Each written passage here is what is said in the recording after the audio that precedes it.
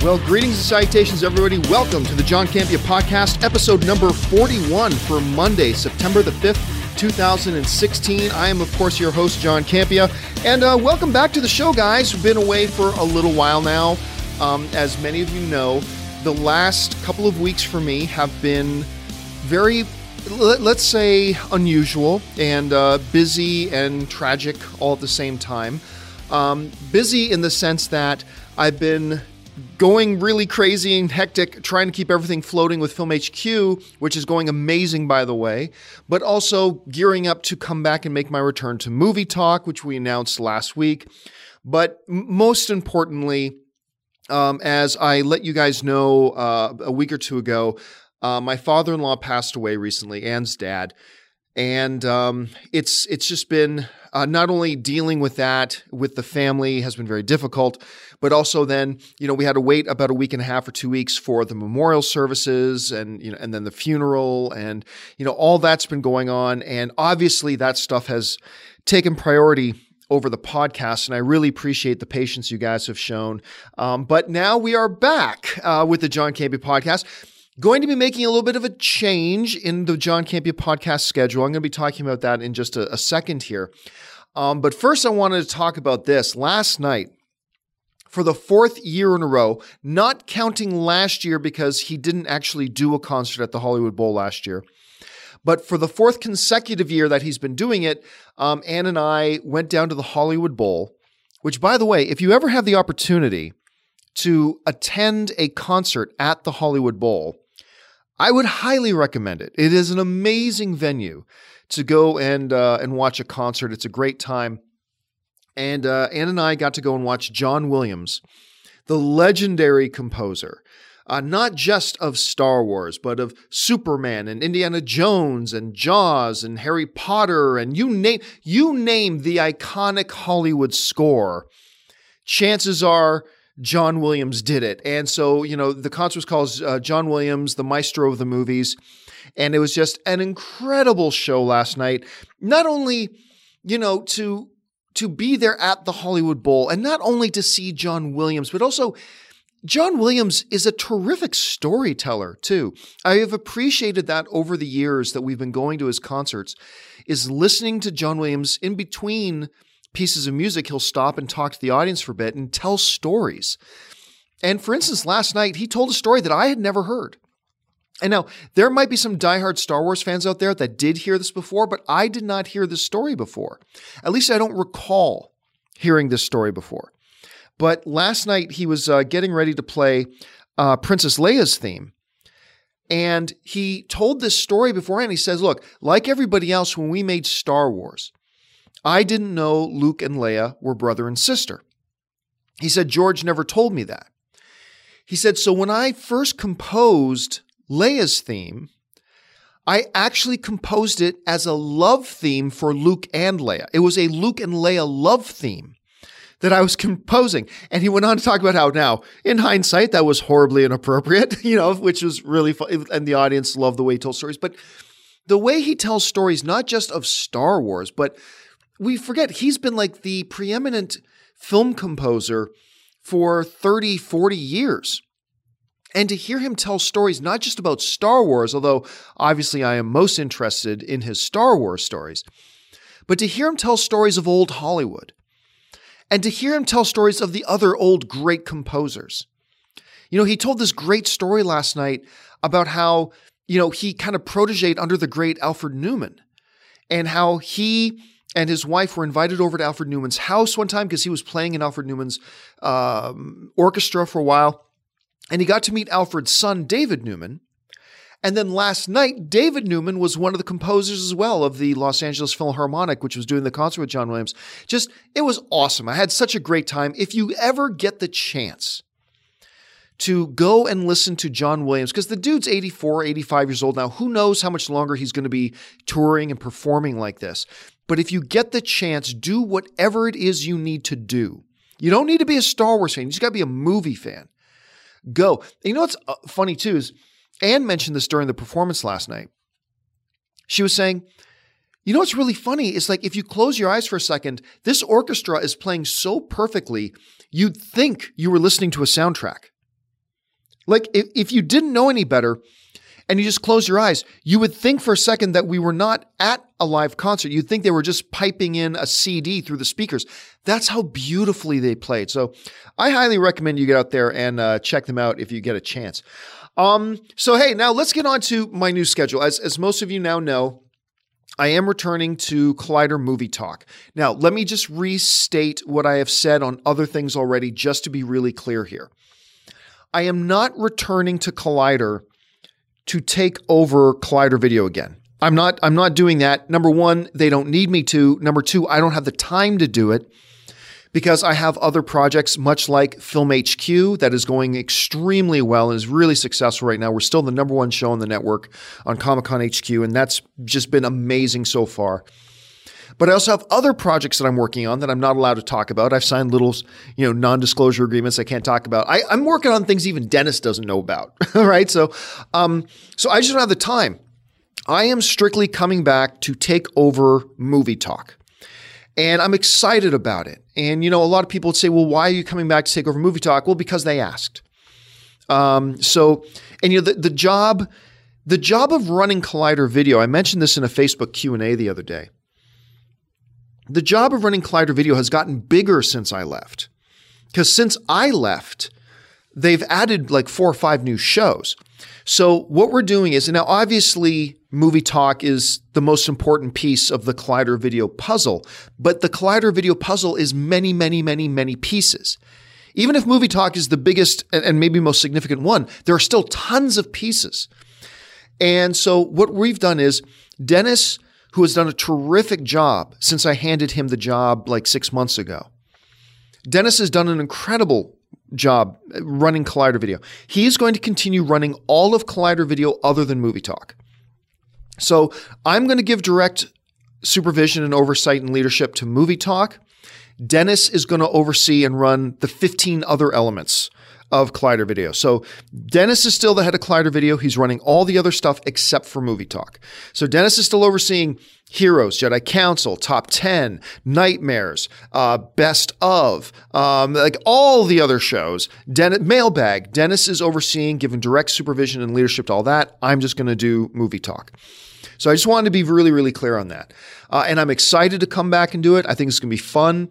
The fact that it's only Movie Talk means I have the time, at least a little bit. I have the time to do it, and I'm very stoked about it. I'm very excited. Now, what that is going to mean, though, is, prior to my father-in-law passing away, I was trying to do 3 episodes of my podcast a week.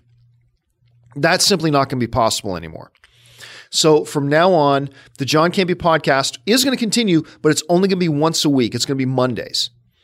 So new episodes of the John Campea Podcast will air on Mondays. Unfortunately, I just don't have the time to do it multiple episodes a week. So it's going to be Mondays for the John Campea Podcast. And I hope that still works for you guys. I'm excited to do it. This podcast is just a hobby of mine. I don't make money doing this podcast. Like, this isn't part of my job. This is just a fun hobby. I enjoy just getting in front of a microphone without cameras on me. And interacting and taking your emails that you guys send in to me. And that's what I'm going to do now for the rest of this episode. I'm just going to take your guys' emails that you guys have sent in. How do you get one of your questions on the John Campea Podcast? It's very simple. You just email me at thejohncampeapodcast@gmail.com. Once again, that's thejohncampeapodcast@gmail.com. Every question I'm about to read right now was sent into the thejohncampeapodcast@gmail.com, and that's how you can maybe get yours on this show as well. So, got a few things to talk about today, and we're going to talk, first of all, I'm going to take this one because, I don't address this very much, but I figured it's got to be addressed at least once. So here's the question. The question comes from Philip Dagostino, and Philip Dagostino writes, "Hey, John, really excited you're making your triumphant return to Movie Talk this week." Well, thank you very much, Philip. But as a longtime fan, I have to ask, why do you keep leaving and returning? Isn't this like the 3rd time? Are you sticking around this time? I'm not trying to give you a hard time. I just really needed to ask. All right, thanks a lot for the question, Philip, and fair enough. And it's funny, in the comments I get both on Twitter and on YouTube, And when we announced my return to Movie Talk, in the midst of all the amazing support that you guys sent in, there were a number of comments, understandably so, from people writing and saying, Campea should make up his mind. He comes, he goes, he comes, he goes. Okay, I just wanted to set the record straight on this, okay? I want to be very, very clear. And do me a favor, all you filthy people, all my filthies out there, do me a favor. If you hear people asking the question, why does John keep coming and going, please refer them to this point in this podcast, all right? Or set them straight, set other people straight if you see this comment left. It would help me out a great deal. But here is this is the bottom line. This is the setting the record straight on this question, okay? The reality is I only ever left Movie Talk once. Now, whether Movie Talk was under AMC or whether it was under Collider, I only ever truly left once. And that was 6 months ago. That's the only time I truly left. Now, it is true that I tried to leave a little over a year ago. I guess it's been longer than a year ago now, but it is true, a year and a half ago. I tried to leave like a year and a half ago when it was still under AMC. I tried to leave, but here's what happened. I tried to leave AMC Movie Talk at the time. It was called AMC at the time because we were still working with AMC. Wonderful company. I love that company. And I love the movie theater chain. And what had happened was there were some other things involved as well. But, I had been doing Movie Talk for a long time. And I had been looking forward to trying new things. And I felt at the time, this is back when it was still at AMC, I felt at the time that, hey, everything's in good enough shape that I can leave, and I was going to leave it to Dennis, and Dennis is going to be able to carry on this thing, and everything's going to be great. So I announced that I was leaving, fully expecting that everything was going to be fine. The problem is that after I had left AMC Movie Talk, I found out that AMC then later decided, and I think they were very wrong. I respect them a great deal, but I disagreed with them on this. I felt they made a mistake. AMC had decided that AMC Movie News, AMC Movie Talk could not function without me there. I disagree with them. I thought it could have functioned just fine. However, they made the decision that they didn't feel that, and that was within their prerogative to decide this because they were paying the bills. AMC decided after I left that AMC Movie Talk could not continue without me there. Now, they didn't make this decision right away. It took them a few weeks. And when I found, and by that point, I was already getting ready to make my next move. I had been talking and taking interviews with people and taking meetings with people. And I had pretty much decided what I was going to do next. And then the leadership at AMC let me know, because I stayed close with them, that they decided they were going to shut AMC Movie News down. That means no more Movie Talk. That means everybody that I had spent years developing was going to lose their jobs. Everybody was losing their jobs at AMC Movie News, and Movie Talk was going to shut down permanently and all that kind of stuff. It was because of that the only option that I had, and remember, I had already left. The only option I had left and available to me to A, save everybody's jobs, and B, keep Movie Talk going, was to bring the whole operation with me over to Collider. I had made a deal already in principle with Complex Media. That Complex Media is the company that owns Collider. I had already made a deal as an individual that I was now going to move to Complex and start doing some stuff there. However, when I found out that AMC was going to shut down Movie Talk and everybody was going to lose their gigs, I talked to the people at AMC and I talked to the people at Complex and said, hey, what if we change plans here? What if instead of doing what we were going to do, what if we take this whole operation, this AMC Movie News operation, and we lift it all up and we bring it all over to Collider? And what if we do it that way? And fortunately, AMC had great leadership that saw some real advantages to that. And Complex has some amazingly smart, great leadership at Complex who saw the benefits of that. So you see, while I tried to leave Movie Talk at one point a year or a year and a half ago, I wasn't actually able to do it. And I mean, I guess I did kind of leave, but I didn't go back to it. It came back to me. It was the only choice I had. And I don't regret the choice. I think it's great. I think it was wonderful, but I tried to leave, but in doing so, Movie Talk was going to be shut down. Everybody was going to lose their jobs. The only thing I could do was to then bring it with me over to Collider, and we started Collider Video, and that's how that all went. So yes, while 6 months ago in February of 2016, I did leave, that was really the first time I ever truly was able to leave. Because, we were now at Collider, and I knew that everything was safe and secure now. I knew that if I left Collider now, Complex wasn't going to pull the plug on Collider Video. Collider wasn't going to do what AMC was going to do, which was just pull the plug on the whole operation. I knew that everything was safe and secure. We had great leadership in place. Dennis was there. Mark and Christian, one of the last things I did before I quit was work with Mark and Christian to help them secure new deals. We secured new deals to bring the Schmoes No Show under the Collider umbrella. We executed the deals to launch the movie trivia show. I had everything in place. So it was safe and secure. And now finally, back in February, I was in a place that I could safely, after running this thing for like 6 or 7 years, I was finally in a place that I could leave and pursue these other projects that I had always had to say no to. And, one of those projects is Film HQ. I mean, I have to pinch myself every week that I get to work with a company like Lionsgate and a company like Comic-Con on the Comic-Con HQ network to run this Film HQ show.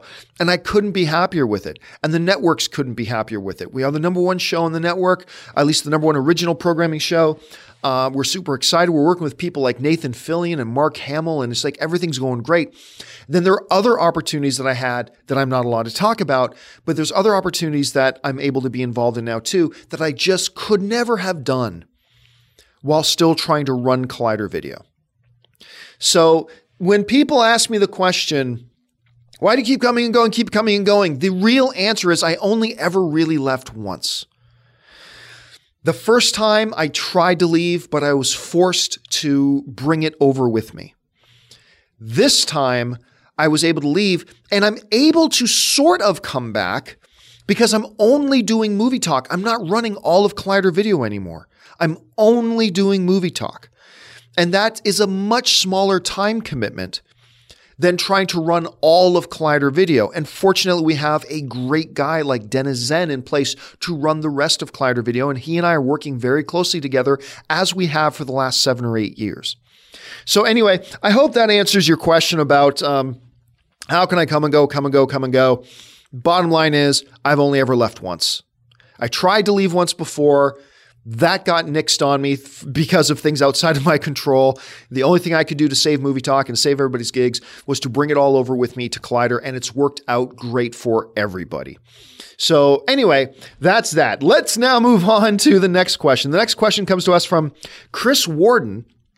And Chris Warden writes, "What's up, John? I hope you and Ann had a great summer. Is there any chance you can publicly debunk this rumor going around that Suicide Squad needs to make $800 million at the worldwide box office just to break even? I personally can't see any studio head greenlighting a film project that needs to make that much to break even at the risk. The risk is just too high." Thanks a lot, Chris. Well, some of you may have heard that story going around that Warner Brothers needed Suicide Squad to make $800 million worldwide. Obviously, it's not going to make $800 million worldwide just to break even. That is bullshit. It's bullshit. Now, here's where that came from. The report comes from the Hollywood Reporter. And I'm saying the story is bullshit, but I 100% believe the Hollywood Reporter when they say they were told this. Hollywood Reporter does not go around making up stories, okay? I totally believe the Hollywood Reporter when they say this is what they were told. But the devil is in the details. Listen to how they were told, okay? Hollywood Reporter is just reporting what they were told. So I don't think the Hollywood Reporter report is bullshit. I think what the Hollywood Reporter got told is bullshit, okay? So the story comes from a report in the Hollywood Reporter who, while at the Suicide Squad premiere, overheard an unnamed anonymous quote-unquote executive, that can mean anything, saying, yeah, they need to make between 750 and 800 to break even. If they get even close to that, they'll consider it a win. That was the report. That is what they were told. Some executive, which could mean the juniorest of a junior vice president up to the CEO, it could have been any one of 75 people, said offhanded at an event. So it wasn't on record, wasn't with a spreadsheet in front of them, says blah, blah, blah, has to do this. Now, understand this.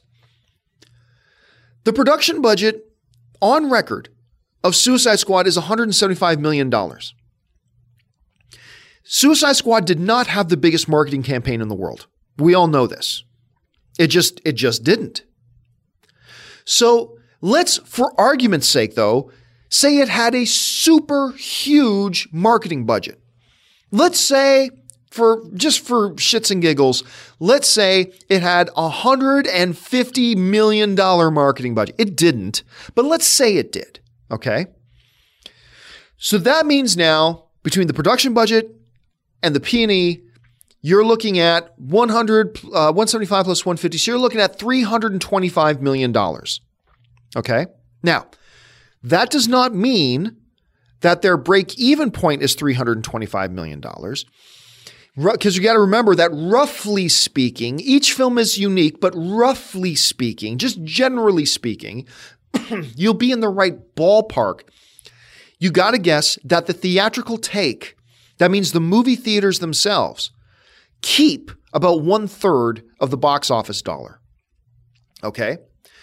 That roughly means if a movie makes $300 million at the box office, the studio really only gets $200 million of that. Because 1/3 of that $300 million, in this case, $100 million, 1/3 of that $300 million stays with the movie theaters because the movie theaters got to pay their bills too, right? The places, the places we actually go to see the movies, they keep 1/3, roughly. So if we're saying that Suicide Squad had like an all-in expenses of about $325 million, which is monstrously big, then let's say, what do we got to do here? Let's say if it was, let's just go ballparks, okay? So if the movie made $600 million at the box office, right? Roughly take away about 1/3, that's $400 million. That's $400 million the studios made on a $325 million expense thing. The notion that, so just at $600 million, Suicide Squad makes money. They don't just break even, they make money. You're probably looking at around 550, 560. 550, 560 is probably the ballpark you're realistically looking at for Suicide Squad to break even. That's probably the rough ballpark. For a movie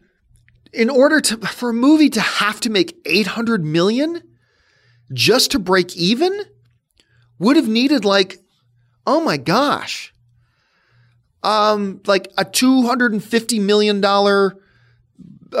production budget with like $300 million in advertising. No, it makes no sense. And what Chris is saying in his letter is, why would a studio executive greenlight a movie that just has a break-even point at $800 million? They wouldn't. They absolutely wouldn't. Suicide Squad made money. Look, I am somebody who liked Suicide Squad. I didn't love it, and I am one of those people that even though I liked it and I gave it a positive review, I totally see all the flaws in it, and I can totally understand why there are people who hated it. You'll never hear me argue with somebody who hated it. I'll like somebody comes up to me and says, hey, I hated that movie. I say, I get it. Why did you hate it? And they'll say, because of this, this, and this. I say, yeah, I can see your point. I said, for me, it worked, but I could totally see why it didn't work for you. I totally can. It should have been better. While I liked Suicide Squad, it should have been better. All right. But this notion that Suicide Squad needed $750, $800 million, it just doesn't factually make any sense whatsoever. Again, I totally believe the Hollywood Reporter that that's what they heard.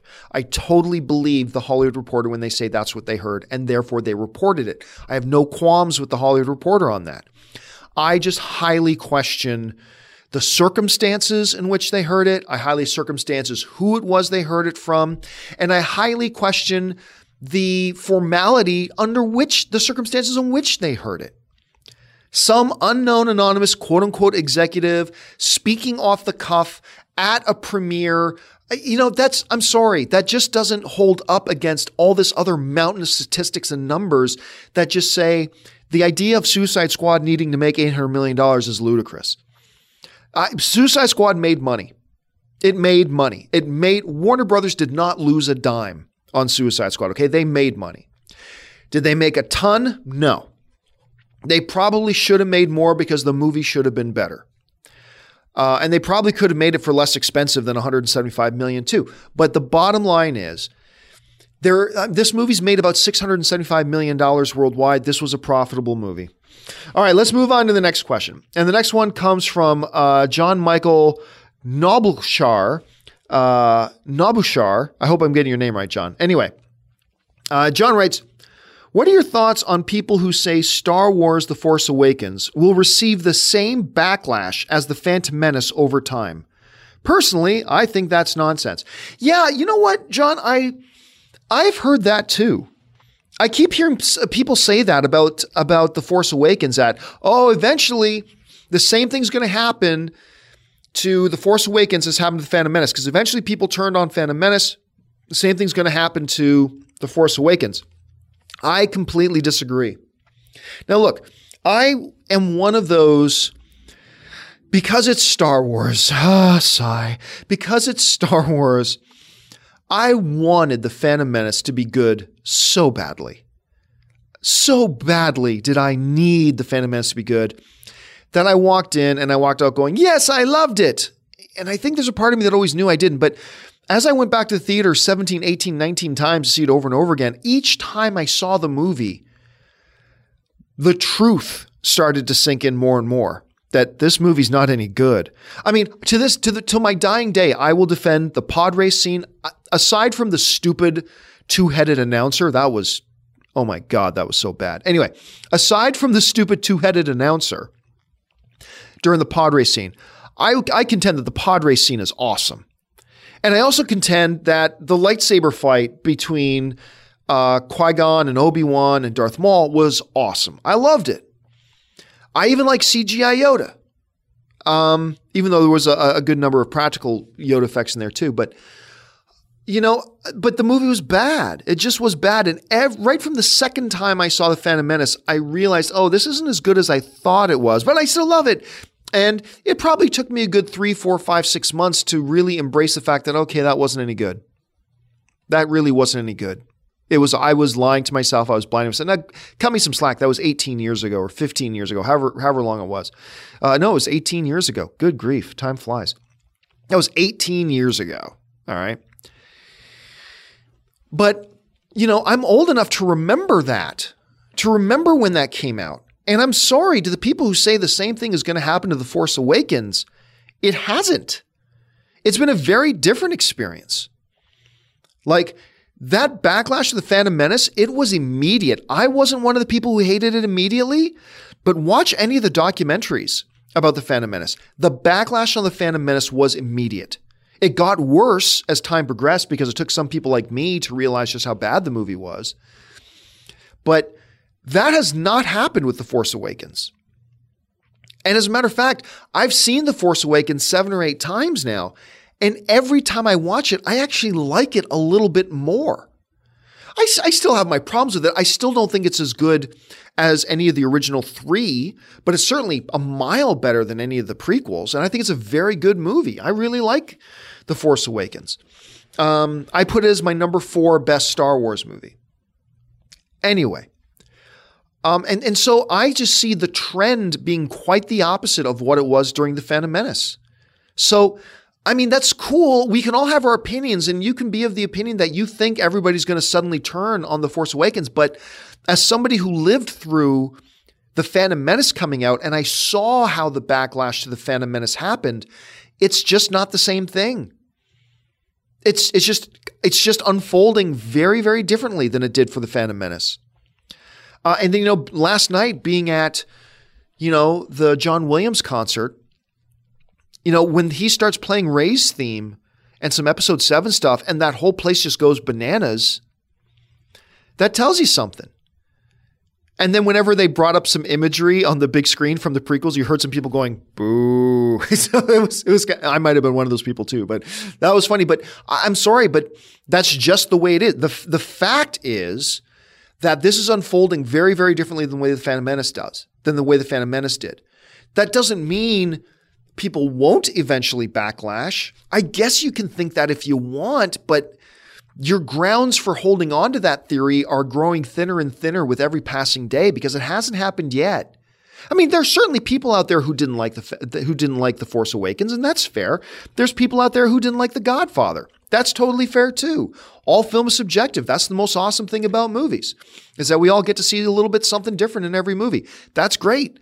But this prediction that on a whole, people are going to turn against the Force Awakens, I just simply don't see it happening because I'm not seeing any of the same indicators that we saw it with The Phantom Menace. None of those were present with this one here.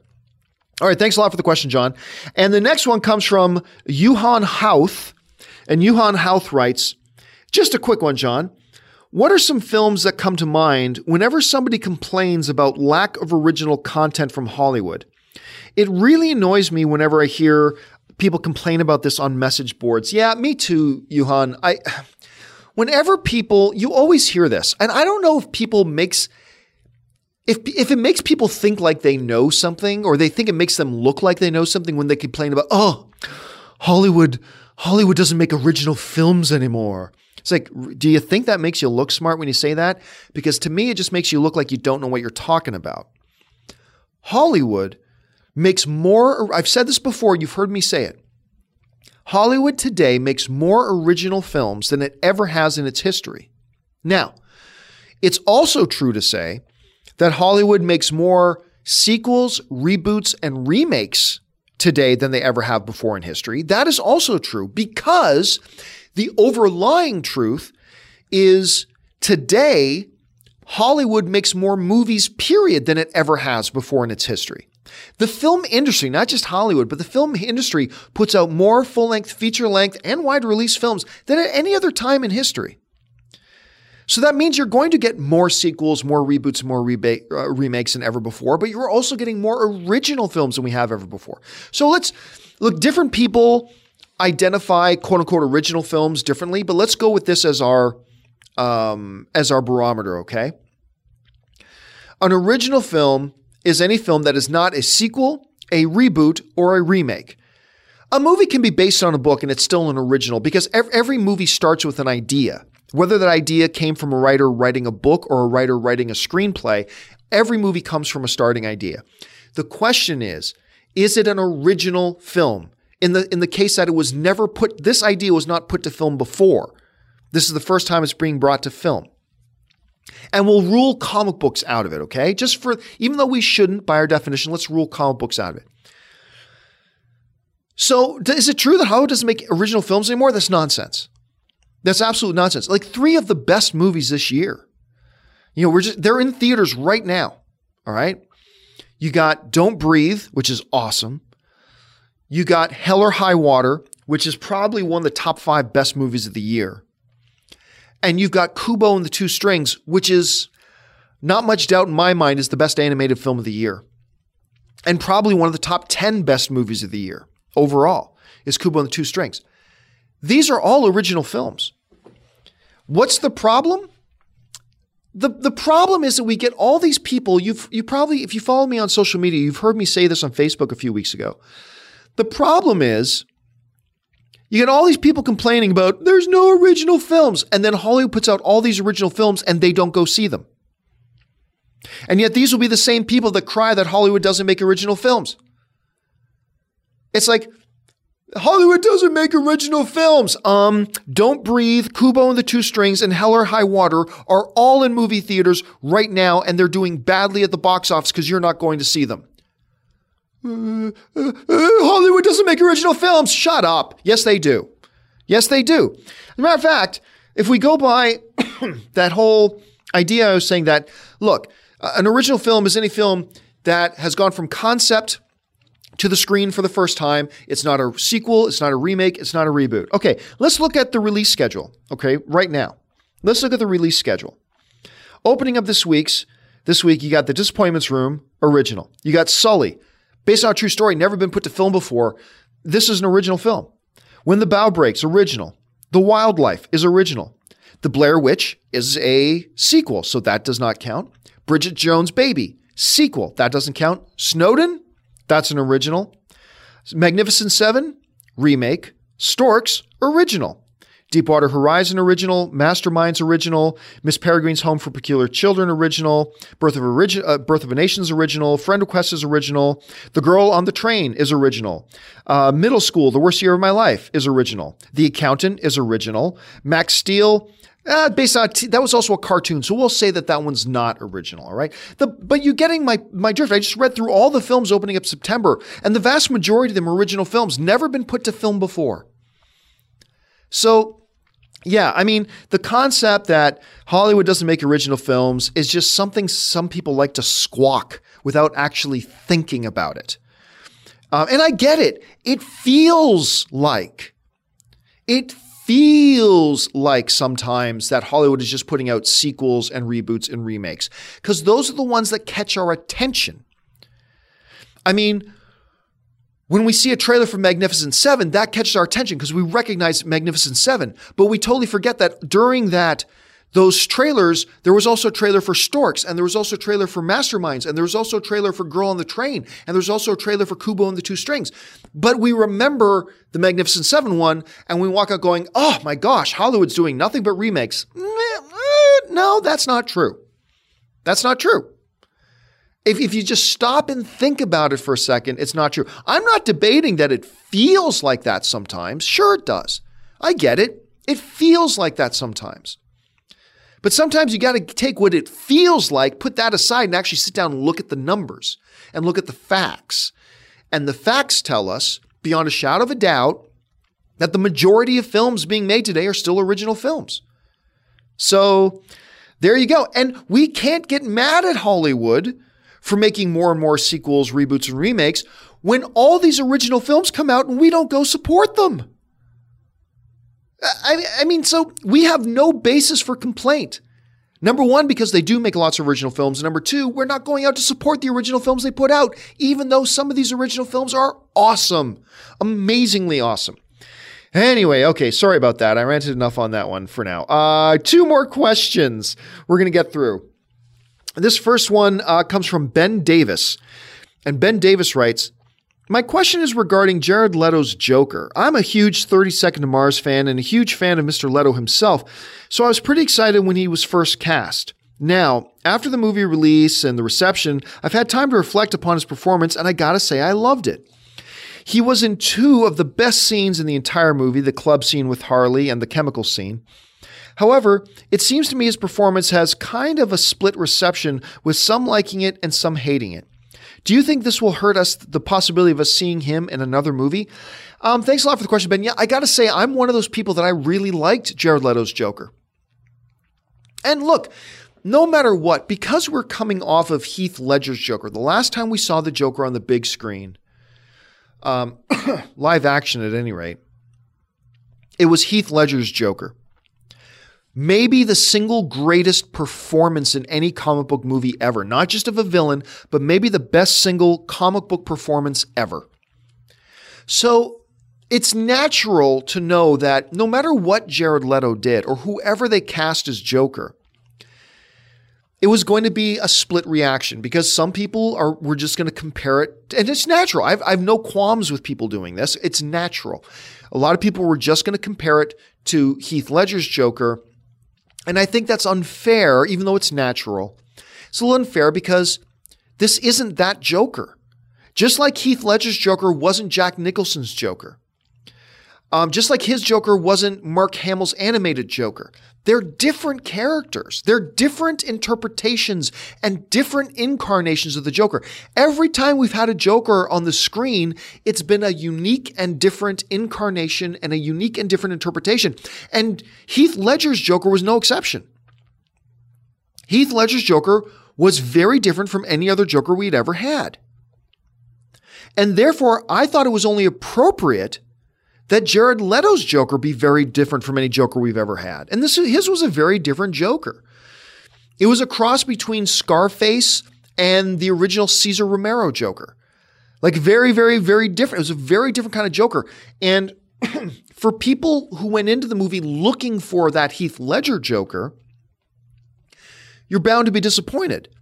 And I get that, and that's cool.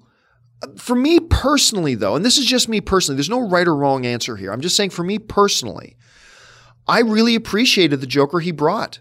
I thought he was a terrifying, fascinating, scary, yet compelling character. And I was really into this toxic, codependent, unhealthy relationship between him and Harley Quinn, this obsession they each had with each other.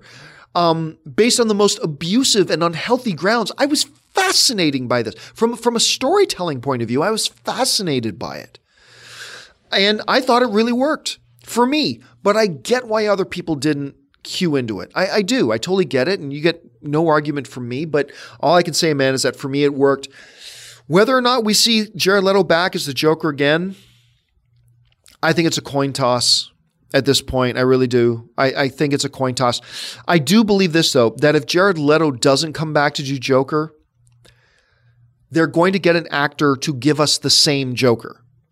I mean, they're not rebooting Joker. We've got the DC cinematic universe now, and that's the Joker that's in it. So if they go out to get a new actor for it, that actor will be this Joker. They're not going to give us a brand new Joker. It's going to be the same Joker, just played by a different actor. So that's kind of how I see it unfolding. All right.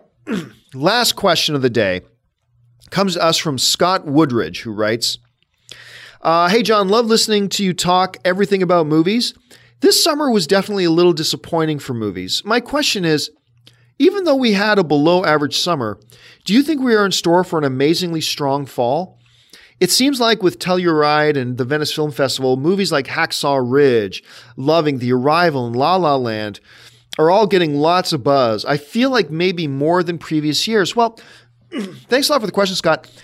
First of all, I'm hearing everybody say that this was a terrible summer for movies. This was a terrible summer for movies. And I got to say, I don't agree. I don't think it was as good as it could have been. But listen to this. The understanding that now the summer movie season starts in May. That's just when it does. The summer doesn't start in May, but the summer movie season starts in May now, okay? And if you go down the list, we've had Finding Dory, which I think was a really solid film. Captain America Civil War, which right now is kind of tied for me as my favorite film of the year. Secret Life of Pets was real good. I like Suicide Squad. Jason Bourne was kind of a yawn. X-Men Apocalypse was underwhelming. Star Trek Beyond, I thought was really good. Central Intelligence, I thought was really funny. I thought The Legend of Tarzan was better than a lot of people make it out to be. I thought Bad Moms was much better than I thought it would be. Conjuring 2 was great. Pete's Dragon was great. Lights Out was great. Don't Breathe was great. I thought the BFG was really good. So, I mean, there have been a lot of good movies. Yes, we also got some Independence Day resurgences. Yeah, that was a big bust. Ghostbusters. Well, I like Ghostbusters. It was a huge bomb. X-Men Apocalypse, like I said, was underwhelming. Suicide Squad got really mixed reviews. So, yeah, there were some definite down points, but I think a lot of people are just focusing on those big ticket down points and missing the fact that we've got a Kubo and Shoestrings, Hell or High Water, like I said, Central Intelligence, Conjuring 2, Finding Dory, Captain America, Star Trek Beyond. Seriously, there have been some wonderful, wonderful movie experiences this summer. Some really good ones. Just not as high profile. So, I agree with you when you bring up like the movies coming up this fall. You got like La La Land and Hacksaw Ridge, The Arrival. These all look great. I'm excited. Once you get into October, November, December, now you're getting into this Oscar season. So you can anticipate to see some really great high caliber movies coming out. But you know what? To be honest, when I sit down and think about it, this summer to me wasn't all that bad. It wasn't as good as it could have been. Absolutely. I do wish Ghostbusters had made a bigger splash than it did. I do wish X-Men Apocalypse had been better than it was. I do wish Suicide Squad was better than it was. Even though I liked it, I do wish it was better. All that's true. But there were a lot of really good movies, and I just think they're not the big ticket movies, so we're kind of forgetting about them. But overall, I think it was a damn decent movie for summers. It certainly wasn't the worst in my record. I can think of some worse ones. But anyway, that'll do it for me, guys. For this installment of the John Campea Podcast, thanks a lot for joining me. Don't forget, you can follow me on social media, on Facebook, on Twitter, on Instagram. I'm especially active on Facebook and Twitter, but I am using Instagram a little bit more. And you can find me on all those channels simply at John Campea. Make sure you subscribe to this podcast. That'll do for me, guys. So I will be back starting tomorrow. That's Tuesday on Movie Talk. I'm really excited about it. And then don't forget, also find me on Comic-Con HQ every Saturday morning with what I think is the best movie show in the frickin' world, Film HQ. Obviously, I'm a little bit biased. Film HQ every Saturday morning on Comic-Con HQ. So that'll do it for me, guys. Thanks a lot for joining me. My name is John Campea, and until next time, bye-bye. At American University, we don't just hope for change, we create it. We don't just dream of a better world, we make it a reality. With a graduate degree from AU, you'll access expert faculty and connections throughout DC to develop skills and experience to turn your passion into purpose. And that purpose can make all the difference in your career. Discover the difference a degree makes at american.edu/grad school.